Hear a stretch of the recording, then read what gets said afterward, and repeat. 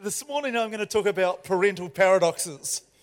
And a paradox, and that's a great example of a paradox. A paradox is a contradiction. I wonder if you can turn to your neighbour and just say, a paradox is a contradiction. Turn to the neighbour on the other side and say the same thing. A paradox is a contradiction. That's a great little clip, wasn't it? It really, really is. So a paradox is a contradiction, and I'll give you a couple of examples. From an English perspective, in literacy circles, this sentence is a lie is a good example of a paradox. It's true, but it's a lie. So how does that happen? How do you have two things, one true and one false at the same time? It's a paradox. Here's another example of a paradox. You've got a wooden ship, and then over a period of, say, 2 years, all the wooden planks, because they're rotting, and the ship are replaced with new planks. Is that the same ship or a new ship? Bit of a paradox. I know it's early in the morning. You're looking really blankly at me. I mean, I'll try not to see your ears. You've got steam coming at your ears for some of you. Here's another paradox. Well, that's paradoxical. I can't remember it. I honestly can't. It'll come to me, I'm sure. But paradoxes are contradictions. Oh, here it is. It's more tiring to stand than walk. Just have a think about it. It's more tiring to stand than walk. Well, last time I realized that when you were walking, you were actually standing. So it's a paradox. It's sort of true, but it's false. And so this morning, I want to follow on from the 4 Ps with another 2 called the parental paradox. And this is all in the context that we are the children of God. We are the family of God. And so if you can keep that in the forefront of your mind, this is about family. We are the children of God. And and so that's what we're going to be having a look at. So if you have your Bibles with you, let's turn to Genesis chapter 6 and verse 9. And the Bible is full of plenty of examples of parental paradoxes, or paradoxes of one way or another. Something that seems true but it's not, or if that's true, how could that be? And we're going to start off by looking at the life of Noah. And the whole term parental paradox was a term that was used by an academic in the Netherlands in the early to mid-90s. And then other writers have carried on with the term, particularly Dr. Alan Myers. He's a pastor in Australia, and this is where some of this material comes from. But in Genesis chapter 6, verse 9, it says, "This is the account of Noah and his family. Noah was a righteous man, the only blameless person living on the earth at the time, and he walked in close fellowship with God." That's a pretty good statement about a person, isn't it? How would you like that about you? If, Noah, you're a righteous person, you're a good person, walking in close fellowship with God. Is that true? Is that true? Yes, it's true for every one of us. And it certainly was true of Noah. You know, he's a good man. And, because the flood comes, and at the end of the flood is Noah and his 3 sons and their wives. So it's Noah and his wife, 3 sons and their wives, so 8 people. And I don't know about you, but if I was thinking, gee, my dad has just saved the world, he's a pretty cool guy. He's a bit of a superhero. He's the captain of the All Blacks.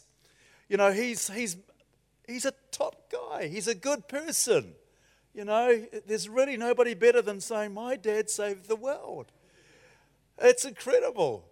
He's a good guy. And what makes it even better from God's perspective, he's a good and righteous person. Now that's really good, isn't it? But here's a paradox. It's not all good with Noah. And things don't quite go as you'd expect them to go. So let's flip over a few pages and go to Genesis chapter 9 and verse 20. And here it goes. After the flood, Noah began to cultivate the ground, and he planted a vineyard. One day he drank some wine he had made, and he became drunk and lay naked inside his tent. You could say he was an active participator at that moment with his wine. And Ham, the father of Canaan, saw that his father was naked and went outside and told his brothers. Then Shem and Japheth took a robe, held it over their shoulders, and backed into the tent to cover their father. Can you just imagine that two brothers walking backwards?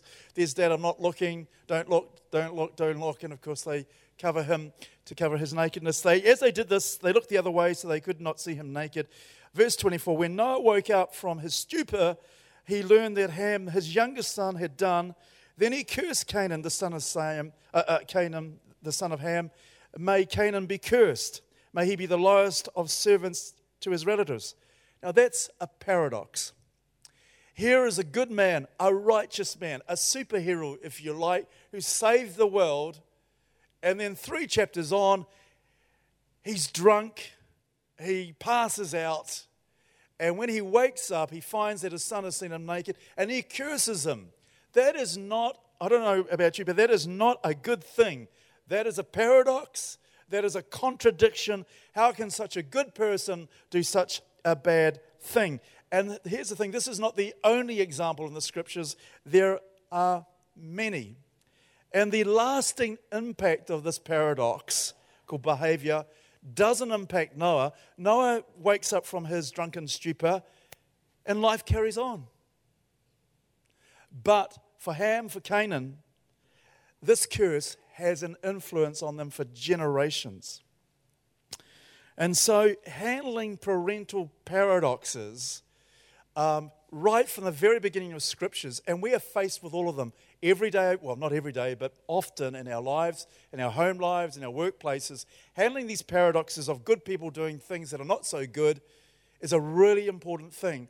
And today I want to look at how we are to respond to paradoxes, particularly parental paradoxes. If we get this right, it will put us in a position where we're really powerful. It will put us in a position where God's power can flow with us, through us, and God can use us in ways that would not be possible if we don't resolve the issue of paradoxes, particularly parental paradoxes. So it's a very important principle to understand and grasp with. So we're going to go and have a look at King David in 2 Samuel, just briefly. David gives a great illustration of how to handle paradoxes.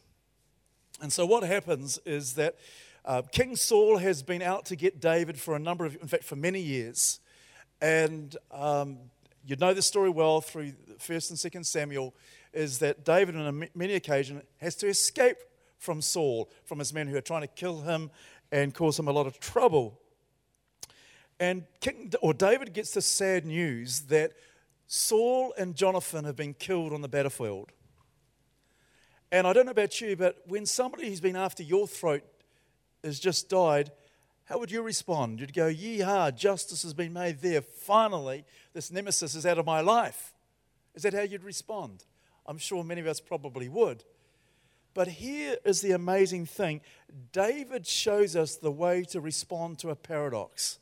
He doesn't respond in like manner. This is how he responds. In 2 Samuel 1, 23, 24, I will read this to you. So 2 Samuel 1, 23, 24. How beloved and gracious were Saul and Jonathan. So this is the guy that was after his throat. He says, how beloved, how gracious were Saul and Jonathan. They were together in life and death. They were swifter than eagles, stronger than lions. O women of Israel, weep for Saul, for he dressed you in luxurious scarlet clothing and garments decorated with gold. And of course it goes on and on. And so what David is doing is this paradox, and he's responding to Saul's imperfections by the most honorable way he can, lifting him up. Isn't that amazing? It's an absolutely amazing response. And there's no sense that David is forced to respond this way. He is choosing to honor Saul, the fallen king, and his son Jonathan. And I think that's amazing. It's a wonderful example of how to honor people, even when people have caused us difficulty and pain. And that in itself is a wonderful tribute to David. But David's life, like Noah's life, is filled with paradox as well. Noah is a good and righteous man, and he gets drunk and curses his son, his grandson. It's not a good thing. David is doing all this good, honoring Saul and Jonathan, and things are going really, really well for David. The people gather around him and say, David, we think you're great. Why don't you be the king of Israel? They come along with him further and say, the king of Judah, the king of Israel. Jesus even says that out of your loins or out of your family will become the Messiah. What an honor for King David. But not all is well with David either. There's a paradox that hits in his family. David has 6 wives. Maybe that was a problem. I don't know. 6 wives, many children. And the firstborn of his first wife is a son called Amnon. And of his other wife is a son called Absalom. And what David does, rather than being out fighting, he peers over the fence and sees his neighbor's wife and desires her and becomes intimate with her. And as you know, he commits adultery with Bathsheba. So trying to cover his tracks, he sends for her husband who's fighting on the front line to come back for a couple of nights, be intimate with her, and that will be covering my sin. But the thing is, Bathsheba's husband's thinking, my soldier's on the battlefield. I'm not going to be intimate with my wife. I'm going to sleep on the king's porch. So how does David respond to his loyalty? His loyalty to serve him, to fight, not be with his wife? He kills him. Now that's a paradox, an absolute paradox. And so here's David, he's a good man. He's the king of Israel, Judah. God makes some fantastic promises. He commits adultery, he murders. And then the paradox that follows this, because David's eldest son, Amnon, well, he takes a fancy to his half-sister and rapes her. David does nothing about it because he'd be a little bit two-faced. Absalom goes, Dad, come on, sort this out. They're not talking together. 2 years, 3 years, 4 years, 5 years go past. David and Absalom are not talking about. Absalom is getting more and more frustrated and more angry at his father for not resolving this until he gets totally frustrated and destitute with it, dishonors his father, and then he is killed with 3 javelins through him.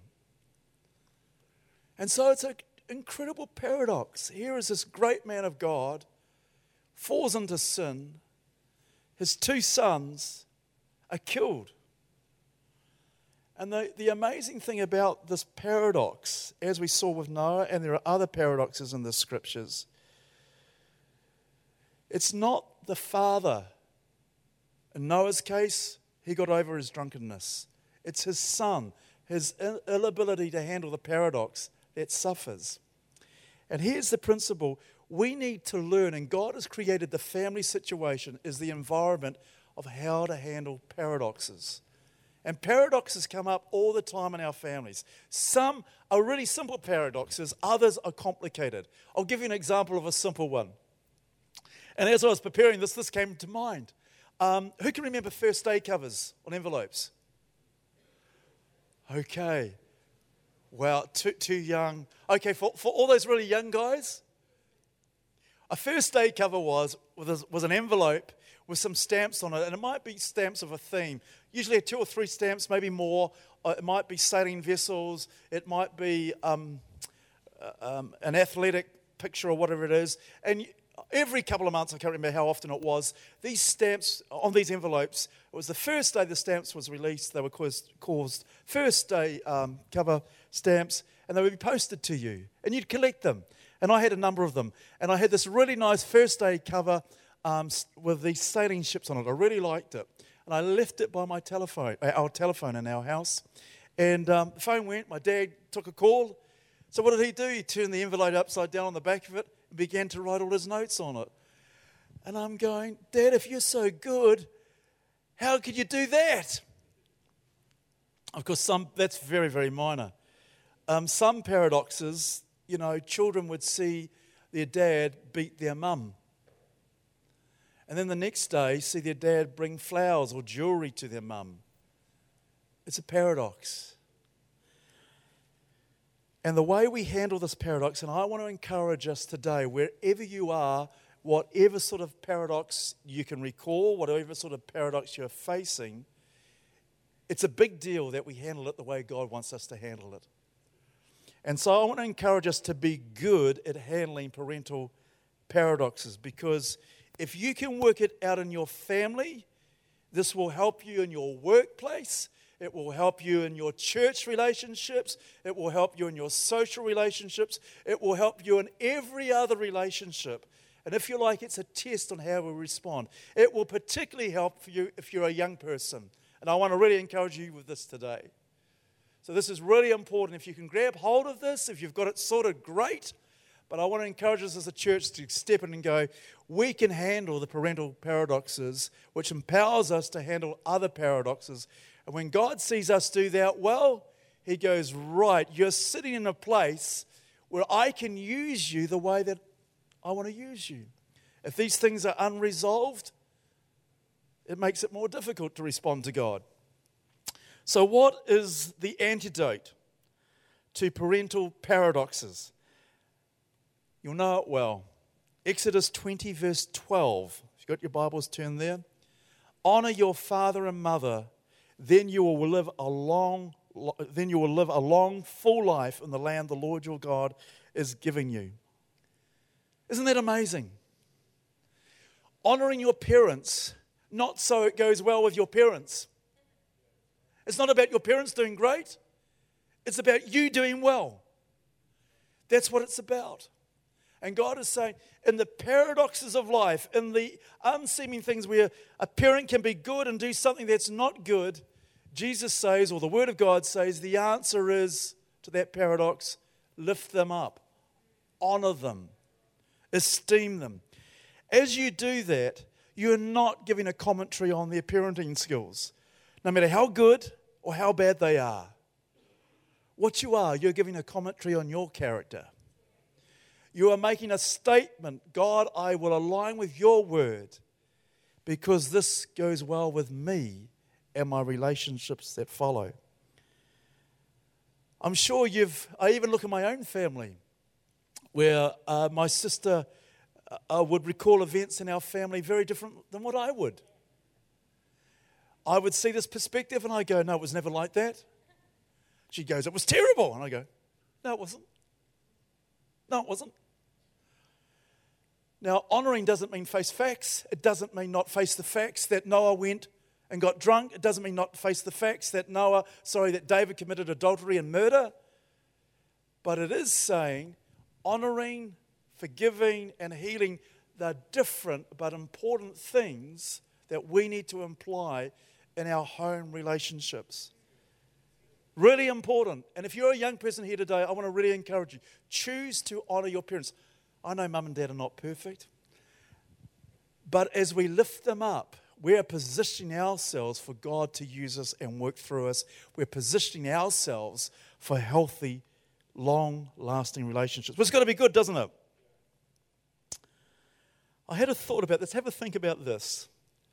The DNA that we each carry, 50% of it comes from our parents, from our mother and our father. If we dishonour, it's 23 chromosomes from dad and 23 from mum. Is that right, Mike?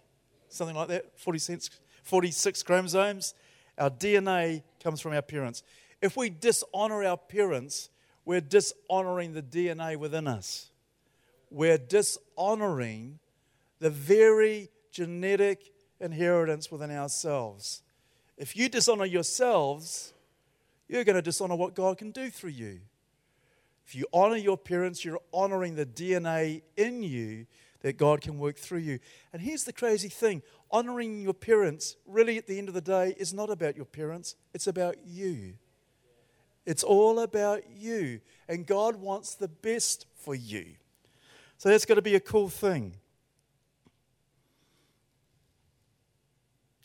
We're honouring that it will go well with them, well with us. And so learning to do that in your family situation means that it's going to impact the way we relate with one another in church, in our workplace. Because I don't know about you, have you noticed the workplace is not perfect? It isn't, is it? Church is not perfect. Our own families are not perfect. But if we choose to lift others up, we're making room for God to have his way. I think the other thing too to note that's really, really important about this whole thing of parental paradoxes is you can tell just by the sound of a person where they've come from. I can tell if you've come from Australia, England, Scotland. Of course, we can all do it. There's an accent, there's a sound. There's a sound that comes from a person that hasn't resolved the parental paradox as well. There's a sound that comes from them. They're bitter. They always did this. And guess what? That contamination of that relationship flows into other relationships. And so to stop the flow of negative relationships, God is saying, if you learn to handle this paradox well, the benefits will help you in every other relationship. And so here we are born into a natural family. It's a beautiful thing. You know, Jacinda Ardern and announced, well, you know, they've had their baby. That's wonderful. Beth and Caleb have had Zeke. Are they here this morning? So that's great. Others are coming. It's just wonderful, isn't it? We rejoice when there's the birth of a baby. God and his angels rejoice when we're born spiritually, renewed spiritually. And just as we've got to handle the parental paradox physically, spiritually, there's another paradox to handle. So we're born again. Just as we have physical senses, so we have spiritual senses. I was struggling through these in the 9 a.m., wasn't I? I'll try them again. So our physical senses are sight, hearing, touch, taste, smell. Thank you. When you're born again spiritually, God says you'll be born again. What spiritual senses do we have? Do we have the same as physical senses? Okay. When we're spiritually, when we're reborn, when we're born again, when we become a new spiritual being, when we become part of the family, our spirit is activated by the Holy Spirit, and it has 5 senses, just as our physical body has 5 senses. How do I know that? For example, go to 2 Kings 6, where there with Elijah is a servant, and there's a whole army around them, and Elijah says, Lord, open his eyes. And he sees the chariots of fire. He's seeing in the realm of the Spirit. His spiritual eyes. When the shepherds are there at the birth of Jesus, hearing the angels sing, their spiritual senses are activated. When Jesus is healing people and somebody comes up and touches the hem of his garment, and he says, who touched me? And the disciples said, everybody's touching you. No, who touched me with faith? And this woman, it was me. And Jesus says, according to your faith, be healed. So, church, this is really important. We have these physical senses. God is training us in our family environments to handle the paradoxes, the imperfections of others through honoring and lifting up others. When we're born again, we have these spiritual senses. And then likewise, as we honor God and honor one another, the Holy Spirit wants to develop our spiritual senses so we can grow and function in the kingdom as God wants us to function. You with me? You look a bit stunned. God wants us to move us out of the realm of living into the physical to living in the realm of the Holy Spirit. And so we are a spiritual being with a soul that lives in a body. Spirit with a soul that lives in a body. It's just something that's just come to mind. I'll just share this with you. In the 9 a.m. service, gathering, I shared the same message about, yes, I did say service, didn't I? Don't tell Sheridan, please. Too late, yeah. Westall, don't tell Jan. So I was talking about honouring, just as I've done your parents, your mother and your father. There was a person in the gathering who said to me, my ex-brother-in-law has just passed away. And my sister, their relationship was very strained. And my niece, it was equally as strained as well. But I sent them this text, and he had this text and he showed me. And he said, look, I'm really sorry to hear about the passing of your dad and your ex-husband. My thoughts are with you. Can I encourage you with this scripture? Honor your mother and father.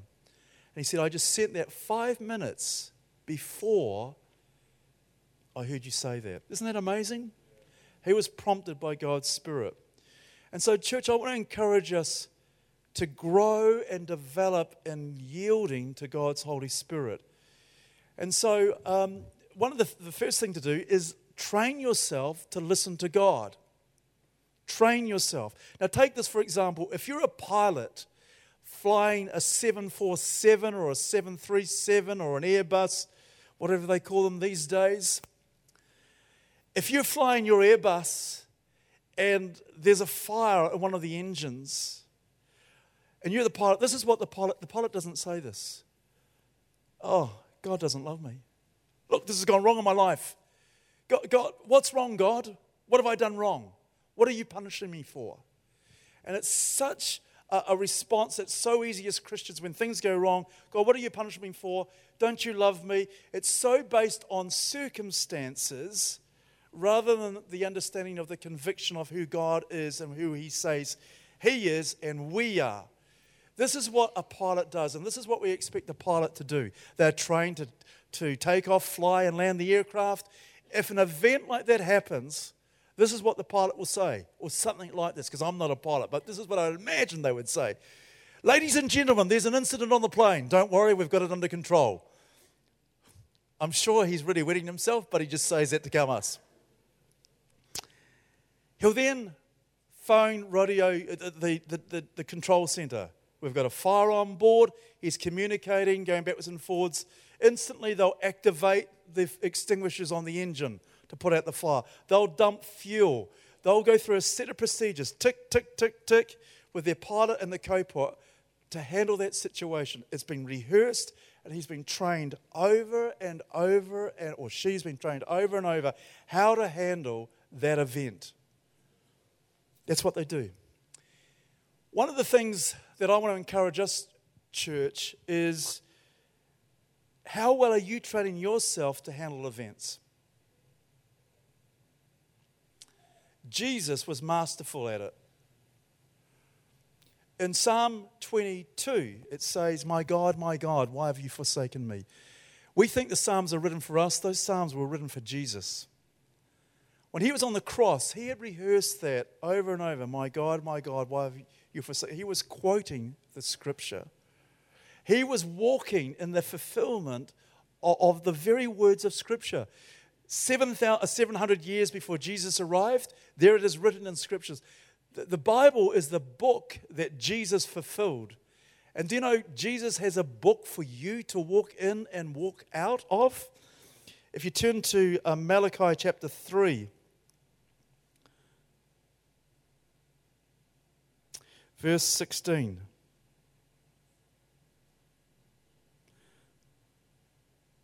It is coming here. And it talks about, in this particular scripture,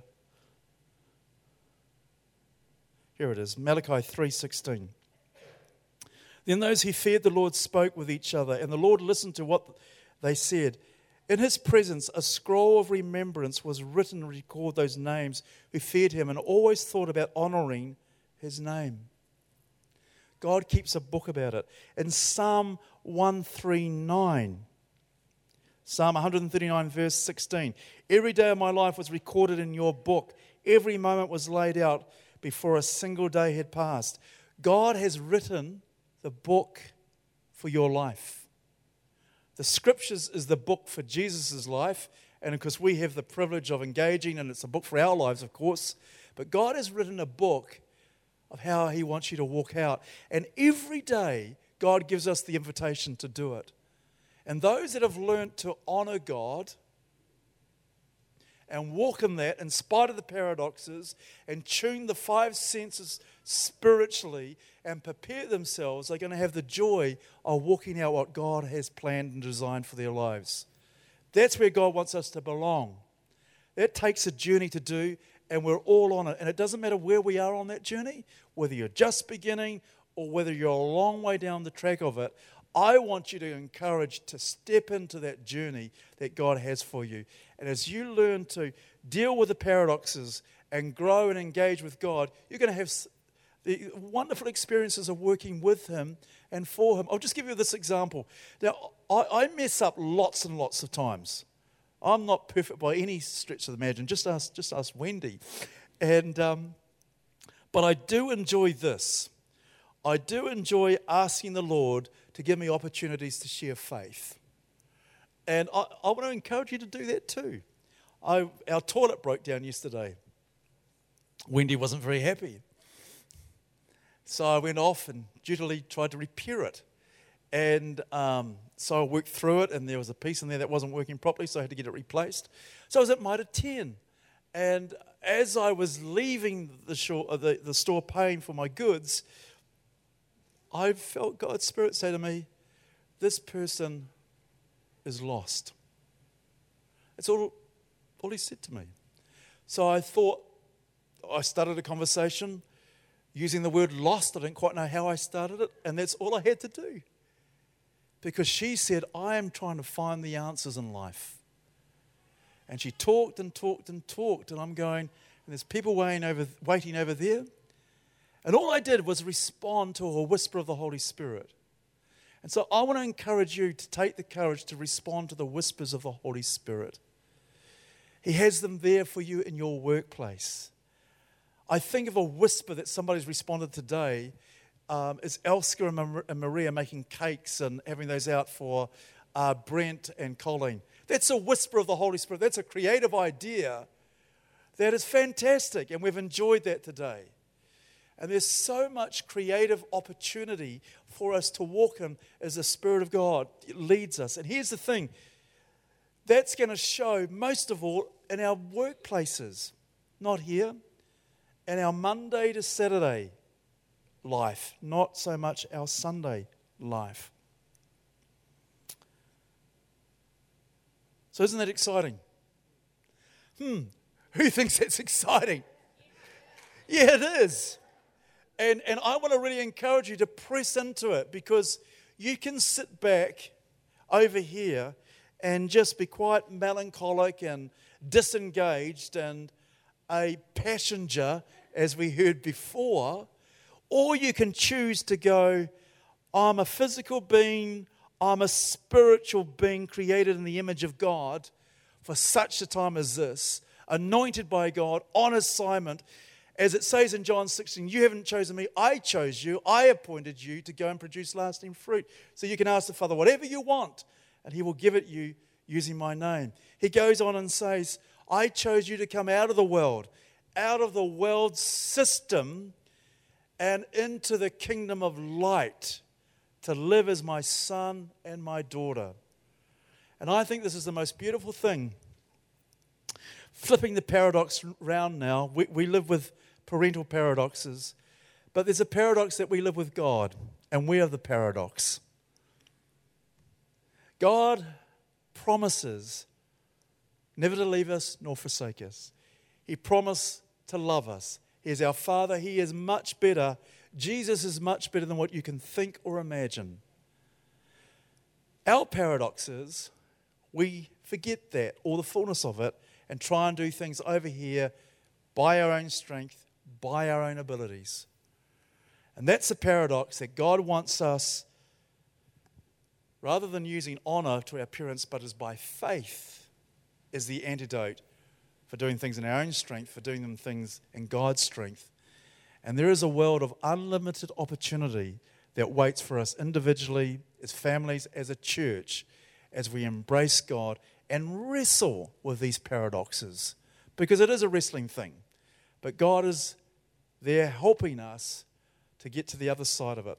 I want to conclude with this last paradox. I think it's an important one. We don't speak about it much at Activate, but I feel to right at the moment. In Proverbs 3, I think it is, it says, "Honor the Lord with your wealth." It's a paradox.